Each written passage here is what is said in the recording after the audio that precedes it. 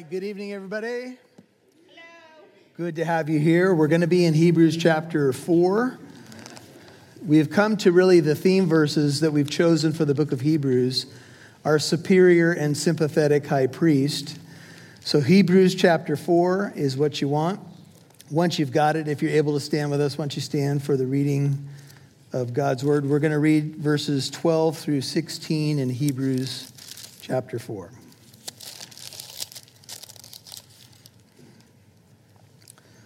For the word of God is living and active, sharper than any two-edged sword, piercing as far as the division of soul and spirit, of both joints and marrow, able to judge the thoughts and intentions of the heart. And there is no creature hidden from his sight. All things are open and laid bare to the eyes of him with whom we have to do. Therefore, since we have a great high priest who has passed through the heavens, Jesus, the Son of God, let us hold fast our confession. For we do not have a high priest who cannot sympathize with our weaknesses, but one who has been tempted in all things as we are, yet without sin. Therefore, let us draw near with confidence to the throne of grace, so that we might receive mercy and find grace to help in time of need. Father, as we think about the living and active, powerful Word of God, and we think about the high priestly ministry of Jesus, our great advocate in heaven, Lord, we have the Word and we have the Word. We have the living Word of God, the written Word of God. We have the Word of God in heaven. We have these two advocates, both empowering, both on our side, but both with also eyes that see to the deepest recesses of our soul. You know when I rise up. You know when I sit down. You know my thought before I think it. I can't go anywhere that you're not there. I can't hide anything from you. And yet at the same time, I find great confidence and great cheer in the fact that you know my struggles, in the fact that you know my heart. Even when I want to do the right thing and fail to do it, you know my intention in the inner man. All of us are needy people, Lord. We could say we're constantly in time of need, and you give us help. You are help for the needy. You've been a help to every generation. And tonight, as we muse on these beautiful verses, powerful verses, I pray that we'd find renewed hope, renewed strength, renewed insight into who you are and who we are in Christ. In his name we pray, all God's people said, Amen. You can have a seat. Our superior and sympathetic high priest, the writer of Hebrews, has been focusing on Jesus' superiority to angels, Jesus' superiority to Moses, Jesus' superiority to Joshua. And you could say that he is now moved to Aaron. Although Aaron was the first high priest of Israel, there would be many high priests that would follow. The high priest is best known for his work on the Day of Atonement. In Leviticus 16, when he goes in and offers the sacrifice for the nation and so forth, that was a critical holiday for the people of God, for Israel. And Jesus Christ becomes the fulfillment of that high priestly ministry, which will be the focus of the writer of Hebrews from this point in the book of Hebrews all the way into chapter 7, and it'll get additional mention in chapter 10. A high priest was really an advocate, one who stood between God and the people. You could say that Moses had that role up on Sinai as he would deliver God's word to the people and the people's word back to God. And then his brother Aaron would take that role, and then subsequent generations would have that high priesthood. That will be much of the focus of today's context, and then moving forward from there. That's the idea of his superiority in the title. What you're also going to see in this small section is his sympathy for us. He is a superior high priest. He is the God-man, and yet simultaneously he is sympathetic with us. How is it that he's sympathetic with us? Well, because he understands what it is to be human. In fact, I've mentioned to you on several occasions, probably pretty recently, that today scholars would argue that Jesus remains human because he resurrected in a human body, that same body in which he died. He ascended into heaven. And this same Jesus, Acts chapter 1, that ascended into heaven will return in like fashion. He invited the apostles to touch his wounds, to not be without faith, but to believe. Thomas, we can think of especially in John 20. Touch my side, feel my wounds. It's me. A spirit does not have flesh and bone as you see that I have. And so we see these two aspects of Jesus' ministry. There's much more, or you could say of his person, but he is superior to everything. He is the name above every name, and yet he is sympathetic. He condescended to come and save us, and you could say he condescends constantly to minister to us in time of need. And that's what this is all about. The word for in verse 12, if you're tracking with me here in your Bible, I'm reading from the New American Standard Version. The word for is a connecting word, and it takes us back to the idea of rest. I thought Pastor Alex did a great job last week inviting us to explore the rest of God. Notice in verse 11, let's go back to verse 9. So he says, there remains a Sabbath rest for the people of God. For the one who has entered into his rest, or God's rest, has himself also rested from his works as God did from his. Therefore, the exhortation now to the church, let us be diligent to enter that rest that God provides, so that no one will fall through following the same example of disobedience. And the example of disobedience that's been coming out over and over, and it's not the first time we see this in our Bibles, is the example of the wilderness wanderings of Israel, namely that first generation that left Egypt, arrived at Mount Sinai, was given the covenant and the promises, and then went on from there. And we know that a trip that should have taken a few weeks ended up being a wandering journey for 40 years. We've captured the reason why. The one reason that the Bible gives for their wandering and their failure to enter into the promised land is unbelief. They simply just wouldn't believe God, though they had all kinds of evidence in front of them.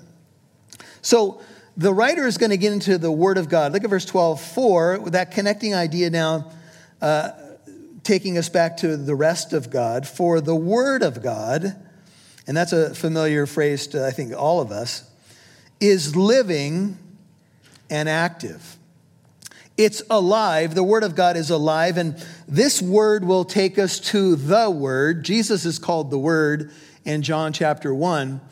And this Word would be the Scripture. This would be the Word of God as we have it now in Old and New Testament. And what we learn about the Word of God is two things right off the bat. It is alive. It's living. And you say, well, that should be obvious to us, right? What does that mean? Well, the Greek word means that it is full of life and vigor.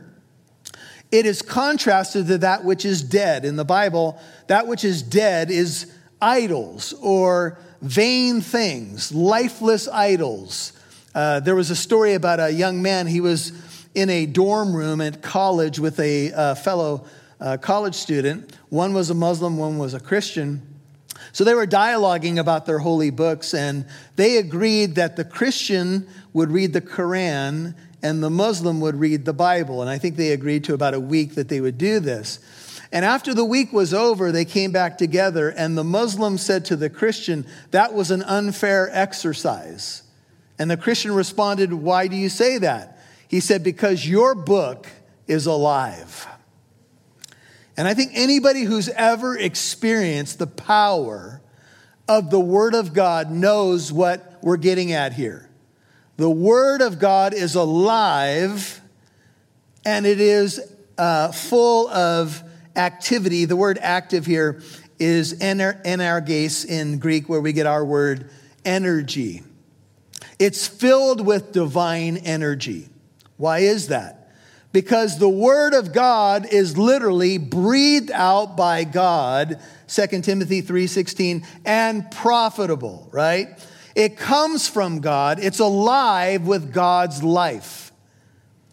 But there is a key here that we have to understand as it relates to the word of God, and it's found way back in the previous section in verse 2. Read it with me.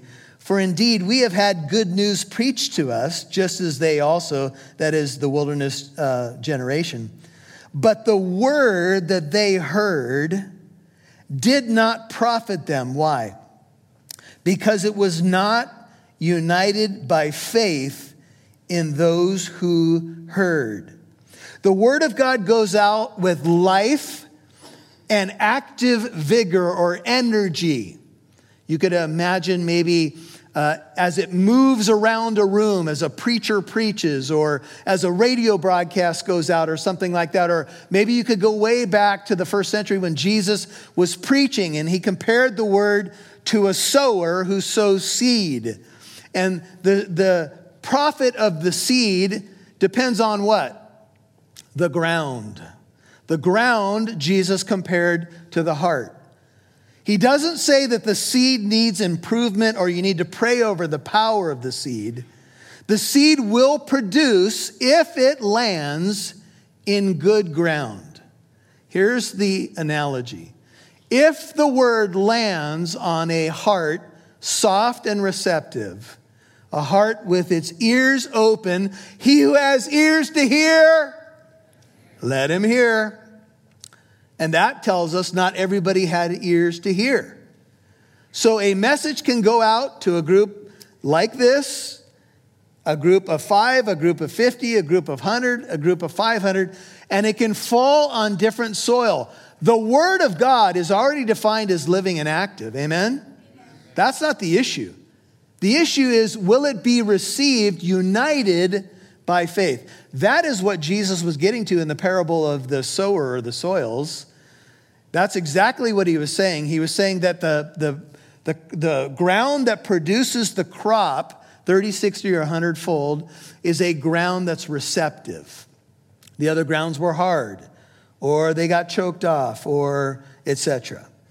It's interesting to think about the power of the Word of God and to go back to the very first verse of Hebrews, because the writer starts off the book in this way. He says, God, after 1:1 of Hebrews, he spoke long ago to the fathers in the prophets. In many portions and in many ways God did speak. In these last days, how has he spoken? He's spoken to us, Hebrews 1:2, in his Son, whom he appointed heir of all things, through whom also he made the world. And Jesus is the radiance of God's glory, the exact representation of his nature. I want you to see the power of the word. And he upholds all things by the word of his power. Psalm 33:6 says, God made the heavens and the earth by his word. And here it says that Jesus upholds all things by the word. When he had made purification of sins, he sat down at the right hand of the majesty on high. Now, if you're with us in the very first study of Hebrews chapter 1, we called the study God Has Spoken. If you took notes in chapter 1, I've written these in my Bible. There are 10 Old Testament quotations in Hebrews chapter 1 alone. Let me rattle them off. Psalm 2:7, 2 Samuel 7:14, Psalm 97:7, Psalm 104:4. Moving down the page to verse 8, Psalm 45:6, Psalm 45:7 and verse 9, Psalm 102 verse 25 and verse 10, Psalm 102 verse 26 and verse 11, Psalm 102, 26 and 27 in verses, I think it's in 11 and 12. Psalm 110 is quoted in verse 13 of Hebrews 1. What's your point, Pastor Michael? Simply this: 10 Old Testament scripture quotations in chapter 1 alone. The writer believes in the power of the word. Amen? And it interests me that of the 10 quotations I just gave you in Hebrews 1, 9 of them are Psalms. And you know what I often say to people? If you want medicine for your soul, read the book of Psalms. And sometimes if you're looking simply for a devotional method, What is today? March 1st, right? So you could read Psalm 1 if you're ever at a loss. What do I read? Maybe you're one of these people who has done this. May it open to an applicable page for my life, Lord.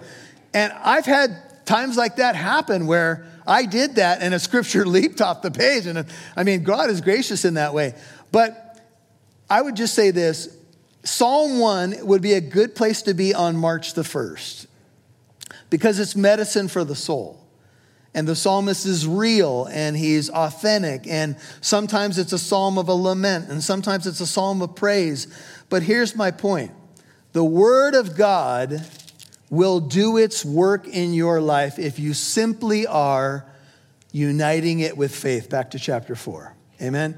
That's the one thing that is on our side. If you were to say, the handle of the door is on my side, behold, I stand at the door and knock. If anyone opens the door, I will come in and sup with him and he with me, Revelation 3:20. Written to a church, by the way. Although I think it's a great evangelistic verse, it was written to a church.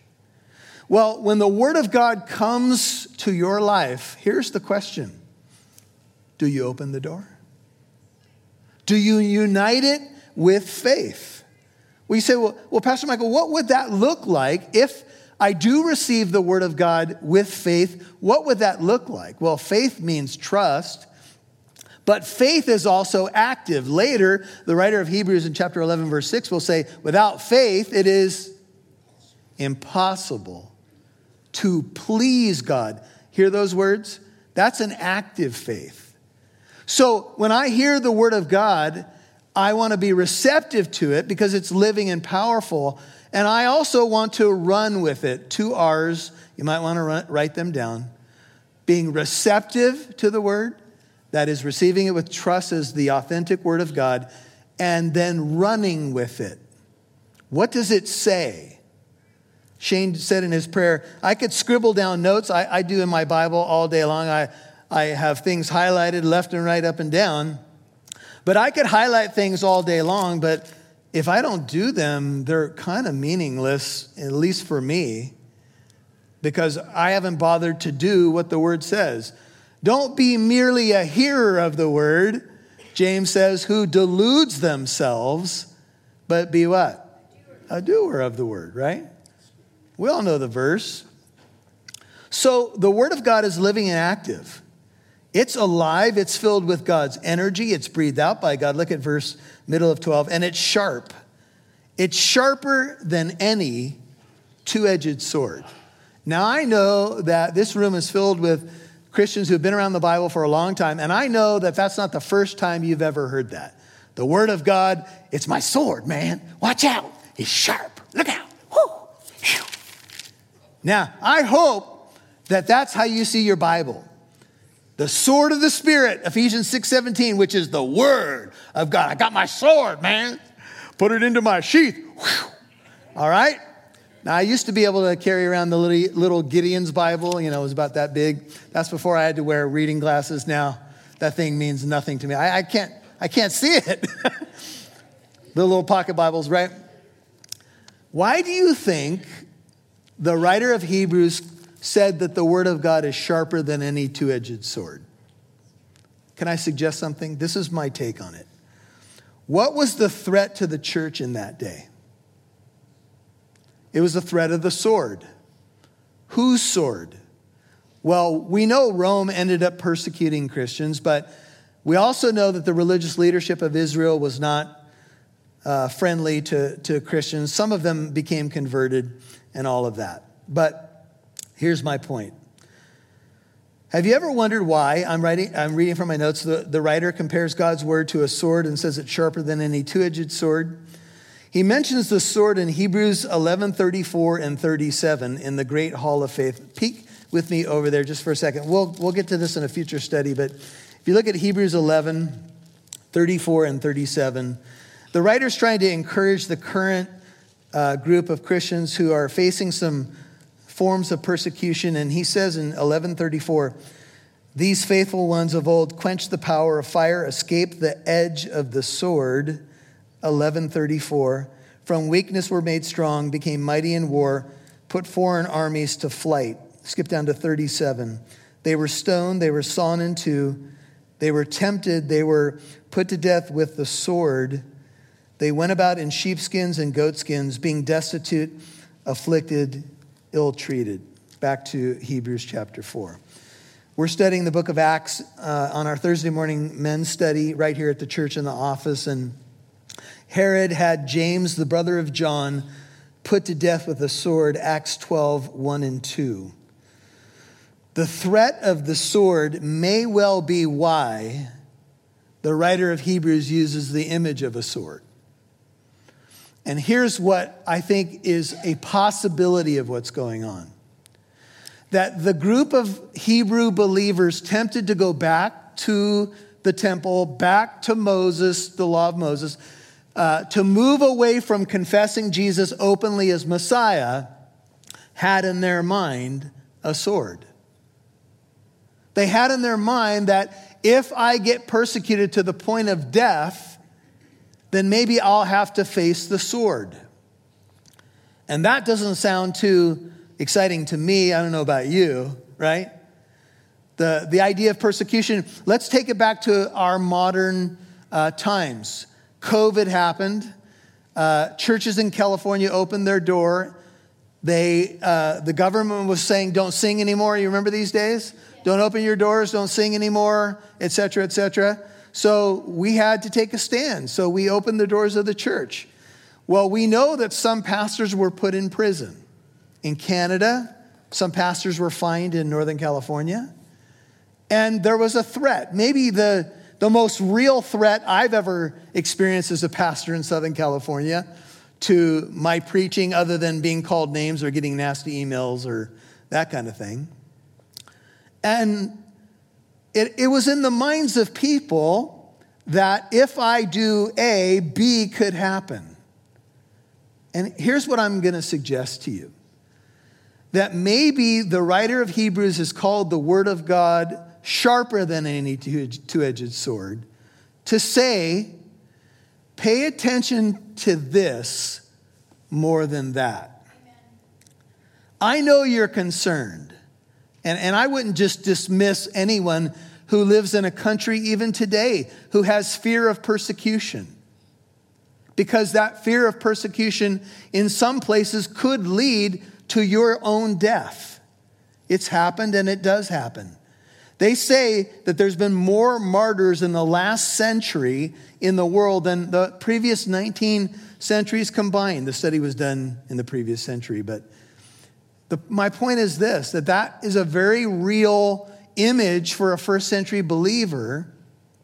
And I think the writer of Hebrews may well be saying there's a sword that should concern you more.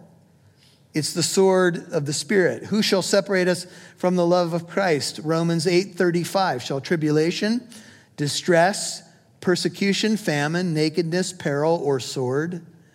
Just as it is written, for thy sake we are being put to death all day long. We're considered as sheep to the slaughter.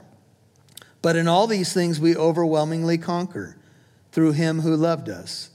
For I'm convinced that neither death nor life, nor angels, nor principalities, nor things present, nor things to come, nor powers, nor height, nor depth, nor any other created thing shall be able to separate us from the love of God, which is in Christ Jesus our Lord.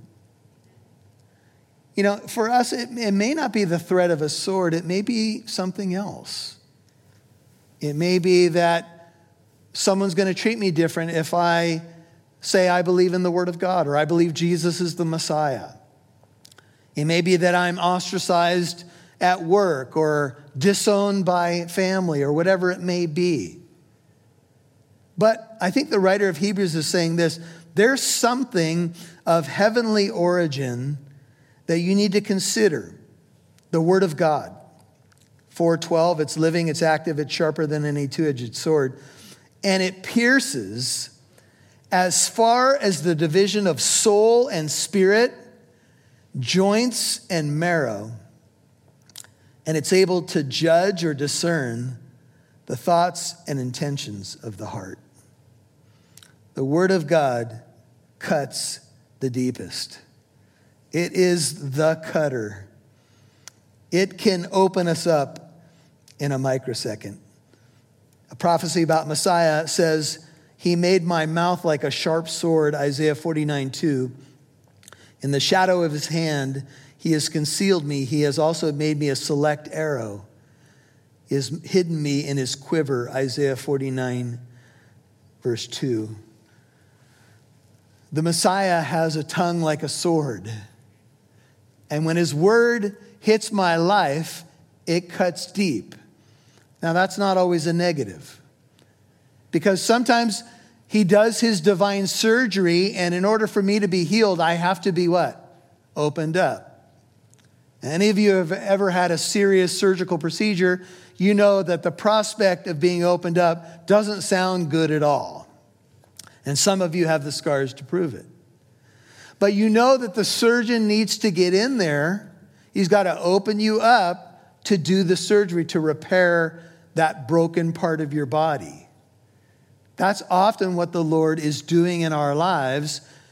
And sometimes when we hear the word of God, frankly, the opening cuts hurt. Amen. There's no other way to say it. Many years ago, I was playing in a slow-pitch softball game. This was when I could actually run. My knees were actually cooperating back in the day. And a guy hit a gapper into the outfield, and I was on first base, and I rounded second, rounded third, and I decided to make the dash for home. And the catcher ran to the backstop. The ball had gotten by him. He picked it up. There was probably about, I don't know, maybe 10, 15 feet from the backstop to the home plate. And I went sliding in to home. The catcher turned around almost blindly and chucked the ball. Pitcher was covering. Pitcher missed the ball. Pastor Michael's nose caught the ball. This Italian schnoz of mine was relocated about an inch or two over. And I tell you what, I began to bleed on home plate. And I bled and I bled and I bled some more. You know when you get hit, like you could get hit barely in the nose and it makes your eyes water and stuff. Well, my nose was broken, but not only was it broken, it was moved over. So I was bleeding. Anyway, a friend of mine takes me to Chapman Hospital. I'm all dirty in my softball stuff, and they looked at me and they're like, well, we're going to call a specialist. Because that schnoz needs a lot of work. That was even before this happened. But anyway, so they call this guy, and he comes in a tuxedo. He was a specialist, and he said he had been at a dinner party, and he reassured me that he had only had a few drinks. And I was like, oh, well, that's nice to know. He goes, I used to do these in the Navy, and I'm going to relocate your nose. And I said, oh, great. Now, prior to his arrival, because they had to call him away from this party, I was bleeding so much, my buddy began to pray for me. He thought I was going to die because there's a lot of blood. Anyway, so he comes and he gives me 5 shots to my face in strategic positions. This only hurt a little bit. And then he did one of these. Moved the nose over, handed me a mirror, and said, what do you think? And I was like, well, mirror, mirror on the wall. Don't lie. Anyway, it's about the best that could be done. And so there was a guy, we were playing in the city of Orange, and I lived in Corona and one other player. And the guy that was going to drive me home owned a Jeep that I don't think ever had shocks on it. And we drove from Orange to Corona. I had a broken nose, and every bump of the 91 freeway I felt in this Jeep. There couldn't be a worse vehicle to ride back. Rona. Not only that, they had stuffed so much gauze up my nose that the doctor said there's only 2 things that you can't do. Don't breathe in really hard, and don't blow your nose. Suffer. And there I was in the chair in the living room going, ugh. Now you say, Pastor Michael, why do you tell that story? I have no idea. No. Here's the point. The doctor had to give me some shots to numb everything and relocate the nose back to proper alignment here. And that's so I could be well again. I could breathe. And when the Word of God goes into your life, that's often what God is doing. Is He knows you've got a weak place. And it hurts. You ever been there before? Ouch. And all God's people said, ooh, ow, right? And you might want to say, this belongs to you, Pastor Michael. Let me pull this out. And I said, no, it's yours. That's kind of a joke. It's yours, right? But why does the Lord do that? Because He's doing a work inside. He doesn't care about surface things like we do. We're impressed with facade. That's not the Lord. The Lord doesn't look on the outside. Where does He look? He looks at the heart, and therefore, that's where He does the work. Revelation 2:12 says to the church at Pergamum, the one who has the sharp two-edged sword says this. Revelation 2:16 says, repent, therefore, or else I'm coming to you quickly. I will make war against them with the sword of my mouth. Revelation 2:12, Revelation 2:16, both of them speak of Jesus. The Word of God is able to judge. It is the greatest discerner of the thoughts and attitudes of the heart. It's the most skilled judge that there is. E.K. Simpson, who did a survey of the word discern or judge, he talks about various examples. And he says, he looked at Aristotle and so forth. He says, in all these examples, it is a sifting process that is at work when the Word of God discerns our thoughts, and what winnowing fan can vie with the gales of the Spirit blowing through the Word of God, close quote. In other words, when the Spirit and the Word come into my soul, it does some dividing work. It divides soul and spirit, joints and marrow. If you've ever studied the views on the soul, some people are trichotomists, some people are dichotomists. I won't get into that now, but in the dichotomy of the soul, it's the idea of you have a body and a soul. Some people say you have a body and a soul and a spirit. In Hebrew thought, the body was one, the soul and spirit were one. They weren't separated. And so the one possible view of what the Word of God does is that it penetrates the impenetrable. In Jewish thought, that may be what the writer is after.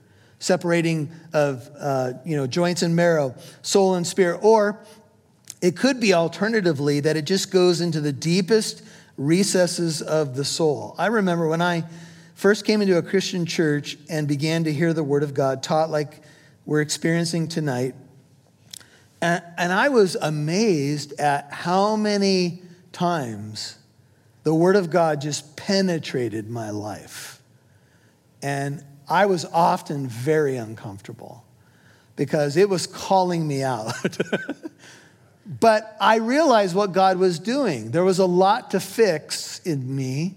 So it wasn't hard in a sermon, for me to be hit multiple times in very deep personal areas. But it was ultimately for my good. And sometimes it went in and, it was making the call. Later, let's flip over to chapter 5, and then we'll try to move a little quicker here. In 5:11, the writer is talking about Melchizedek. And he says, concerning him, we have much to say, and it's hard to explain, since you've become what? Dull of hearing. For though by this time you ought to be teachers, you have need again for someone to teach you the elementary principles of what? Of the Word of God. The oracles of God is the Word of God. And you've come to need milk and not solid food. Not a good meal in the Word of God, but just like the elementary things. For everyone who partakes only of milk is not accustomed to the word of righteousness, for he's an infant. But solid food is for the mature, who because of what? practice, have their senses trained to discern. The Word of God is a discerner of the thoughts and intents of the heart. And when you get trained by it, you're able to discern good and evil. All right, back to Hebrews 4, verse 13. Now, this is more of a summary. It says, there's no creature, NIV, there's nothing in all creation hidden from God's sight. All things are open, NIV, uncovered, and laid bare, ESV has naked and exposed, to the eyes of him with whom we have to do. All the other modern versions that I looked up say, to whom we must give an account. Some scholars believe that the reference here is to Adam and Eve. And when Adam and Eve fell to sin, their eyes were open and they realized what? They were naked, and they tried to sew the fig leaves together to cover themselves. And God was on the move, and then they tried to hide. There is no creature hidden from his sight. Adam, where are you? Was God's GPS on the fritz? No. It was a question of his heart, not his location. God knew where he was. Adam and Eve were exposed, and we know what God does in that account. He covers their nakedness. I suppose that if we consider verse 13, we could see it negatively. Nobody's hidden from his sight. He sees everything I do. Or positively, he sees everything I do. Where could I go from his spirit? He knows a thought before I think it, a word before I speak it. He knows my heart. He knows my trouble. Psalm 139, search me, O God, and know me. He does. And he still loves you. Amen? Now that may be the miracle of all miracles. Our great high priest sees everything, and yet he loves us because he covered us in his righteousness. All right, we'll move now to his high priesthood. Since then, therefore, now in light of these realities we've just studied, since then we have a great high priest who's passed through the heavens. That's a reference to his ascension. Jesus, the Son of God. Since we have an advocate, since we have a great high priest, he's not an average high priest, he's superior. What should we do? We should hold fast our confession. Now, the people were waffling because of the threat of persecution, because it was hard to be a Christian. What did they need to know? They didn't need to hide, they didn't need to be ashamed, and they didn't need to be afraid, because they have a great advocate, and so do you. Amen. My little children, I'm writing to you that you may not sin, 1 John 2:1. But if anyone sins, we have what? We have an advocate with the Father, Jesus Christ, the righteous one. So, my little children, John might say, I'm writing and I'm praying that you don't fall into sin. But if you sin, and let's just answer the obvious question, Christians do sin. Well, what's the difference between a Christian and a non-Christian? Christians feel conviction over their sin, and they repent of their sin. And that doesn't mean that it always happens, one after the other. David hid his sin for a year, got confronted by Nathan the prophet, and then repented of his sin. Was David broken? Yes. Was he contrite? Yes. Did he know that he had offended God and God deserved to judge him? Yes. So we need to keep as short accounts with God as we can, because we have an advocate in heaven, Jesus. And he is ever living. We'll learn in chapter 7 to intercede for us. Here's what we can know about Jesus, and this is all wonderful news. We don't have a high priest who can't sympathize. The Hebrew believers might say something like this: well, this sounds good, but if Jesus passed through the heavens and ascended back to the right hand of God, how could he help me? How does he know the issue that I'm having with my coworker or my spouse or my father-in-law? How could he help me if he's up in some majestic place at the right hand of the Father and he's God the Son? Well, the writer answers it. He says, look, we don't have a high priest who can't sympathize. That means he does sympathize. He sympathizes with what? Our weaknesses, because he was one who has been tempted in all things as we are, yet without sin. He made him who knew no sin to be sin on our behalf, that we might become the righteousness of God. He is not remote from us. He understands us, because not only is he human, but he was tempted in all the areas where we know we are weak. Now that's encouraging, isn't it? Next time you pray, you need to know that. You need to know that when you say, Jesus, I'm in trouble, I'm a house of cards, I feel like I could fall at any moment. When you invite him into the struggle, he already knows, because he already sees everything anyway. So no cover-up is going to do it, right? You can do the Adam and Eve thing all day long, but the fig leaves, as soon as the wind blows, you're in trouble.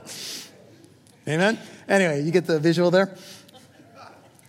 So why not take it to him? You know what we typically do? We think, well, I'll just hide from God for a while. No, you won't. Because all things are open and laid bare before him. So how about this next time? How about, Lord, you know how drawn I am to do this thing right now. I want to lash out. I want to lust. I want to do this. I want to do that. Lord, you know. But would you help me? Since you know what it means to face temptation and overcome it, and since I'm more than a conqueror in you, would you give me the power to overcome? Because I'm feeling very weak. The verse said we have weaknesses. It's our weaknesses. Look at 15. He can sympathize with our weaknesses. Do you sometimes feel like the only time you can come to God is when you feel really strong? Here I am, Lord, baptized with boldness in your name. And I'm coming to pray just to get an extra overflow. But I'm already feeling empowered and baptized and alive. Now, sometimes you may feel that way, but that's not what this verse is teaching. This verse is saying when you feel weak, then you can be strong. So you need to understand, I need to understand, he sympathizes. He's experienced it. Example, Jesus knows what it means to be tired, to be overwhelmed, to be betrayed by a friend, to be denied by a man that he said he would die for him, and then he denies him 3 times. He knows what it means to feel lonely, to feel shame, to feel like his father had forsaken him. My God, why? So when you bring your list to your great high priest, Lord, I feel shame. I feel lonely. I feel forsaken. I feel despised. You go down your list. I'm tired. I want to give up. Let this cup pass from me. You can make your list. He sympathizes. What does that word mean? It means he feels the feelings. He knows the struggle. It literally means to feel the feelings of another. All right, so the final verse. In light of this, let us therefore, that's what the language means, in light of what we just learned, let us therefore do what? Draw near. Now, I might be tempted when hearing about the exposure I have before this Holy One to run away, to hide like Adam and Eve did. But that's not what the writer says we should do. He says, in light of who Jesus is, in light of his seeing everything, in light of his sharp sword, in light of his sympathetic heart, draw near is a phrase that means worship. Whenever we worship, we draw near. So there's different ways to draw near. Draw near is when we sing, when we come forward for communion, when we open our Bibles, when we lean into a friend in the Lord. That's all what it means to draw near. And so here's what we do. We approach the throne of grace, NIV. Here's the what, we draw near. The how, we do it with confidence. The where, to the throne of grace, that would be probably a synonym for the mercy seat. And the why is to receive mercy and find grace to help in time of need. Let me run through that one more time. The what is to draw near. The how is with confidence. The where is the throne of grace, which may be the equivalent of the mercy seat. The why is to receive mercy and find grace to help in time of need. Good news, isn't it? See the phrase to help? That's a word botheia in Greek. It was especially a term used in the nautical world for frapping, F-R-A-P-P-I-N-G. That's a special coffee drink that you can get with extra frosting. No, I'm just kidding. Frapping was a process where they would pass ropes, and I think they still do it today, or cables around the hull of a ship to steady it in a storm. That's the Greek word. The single Greek word is botheia. The phrase in English is to help. It's the process of frapping, here's the image, running cables or ropes along the hull of a ship to stabilize it in the storm. So you may ask, and I've asked before, and I've studied this many times, how does he help? Because if I live in first century Rome with the threat of the sword, familial issues, threats of persecution, maybe I've lost income because people in my community don't want to do business because I claim Jesus as Messiah, Well, if I'm blowing around and I feel like I got no anchor, well, you're telling me I have a great high priest in heaven and I should trust him, so now what's he going to do for me?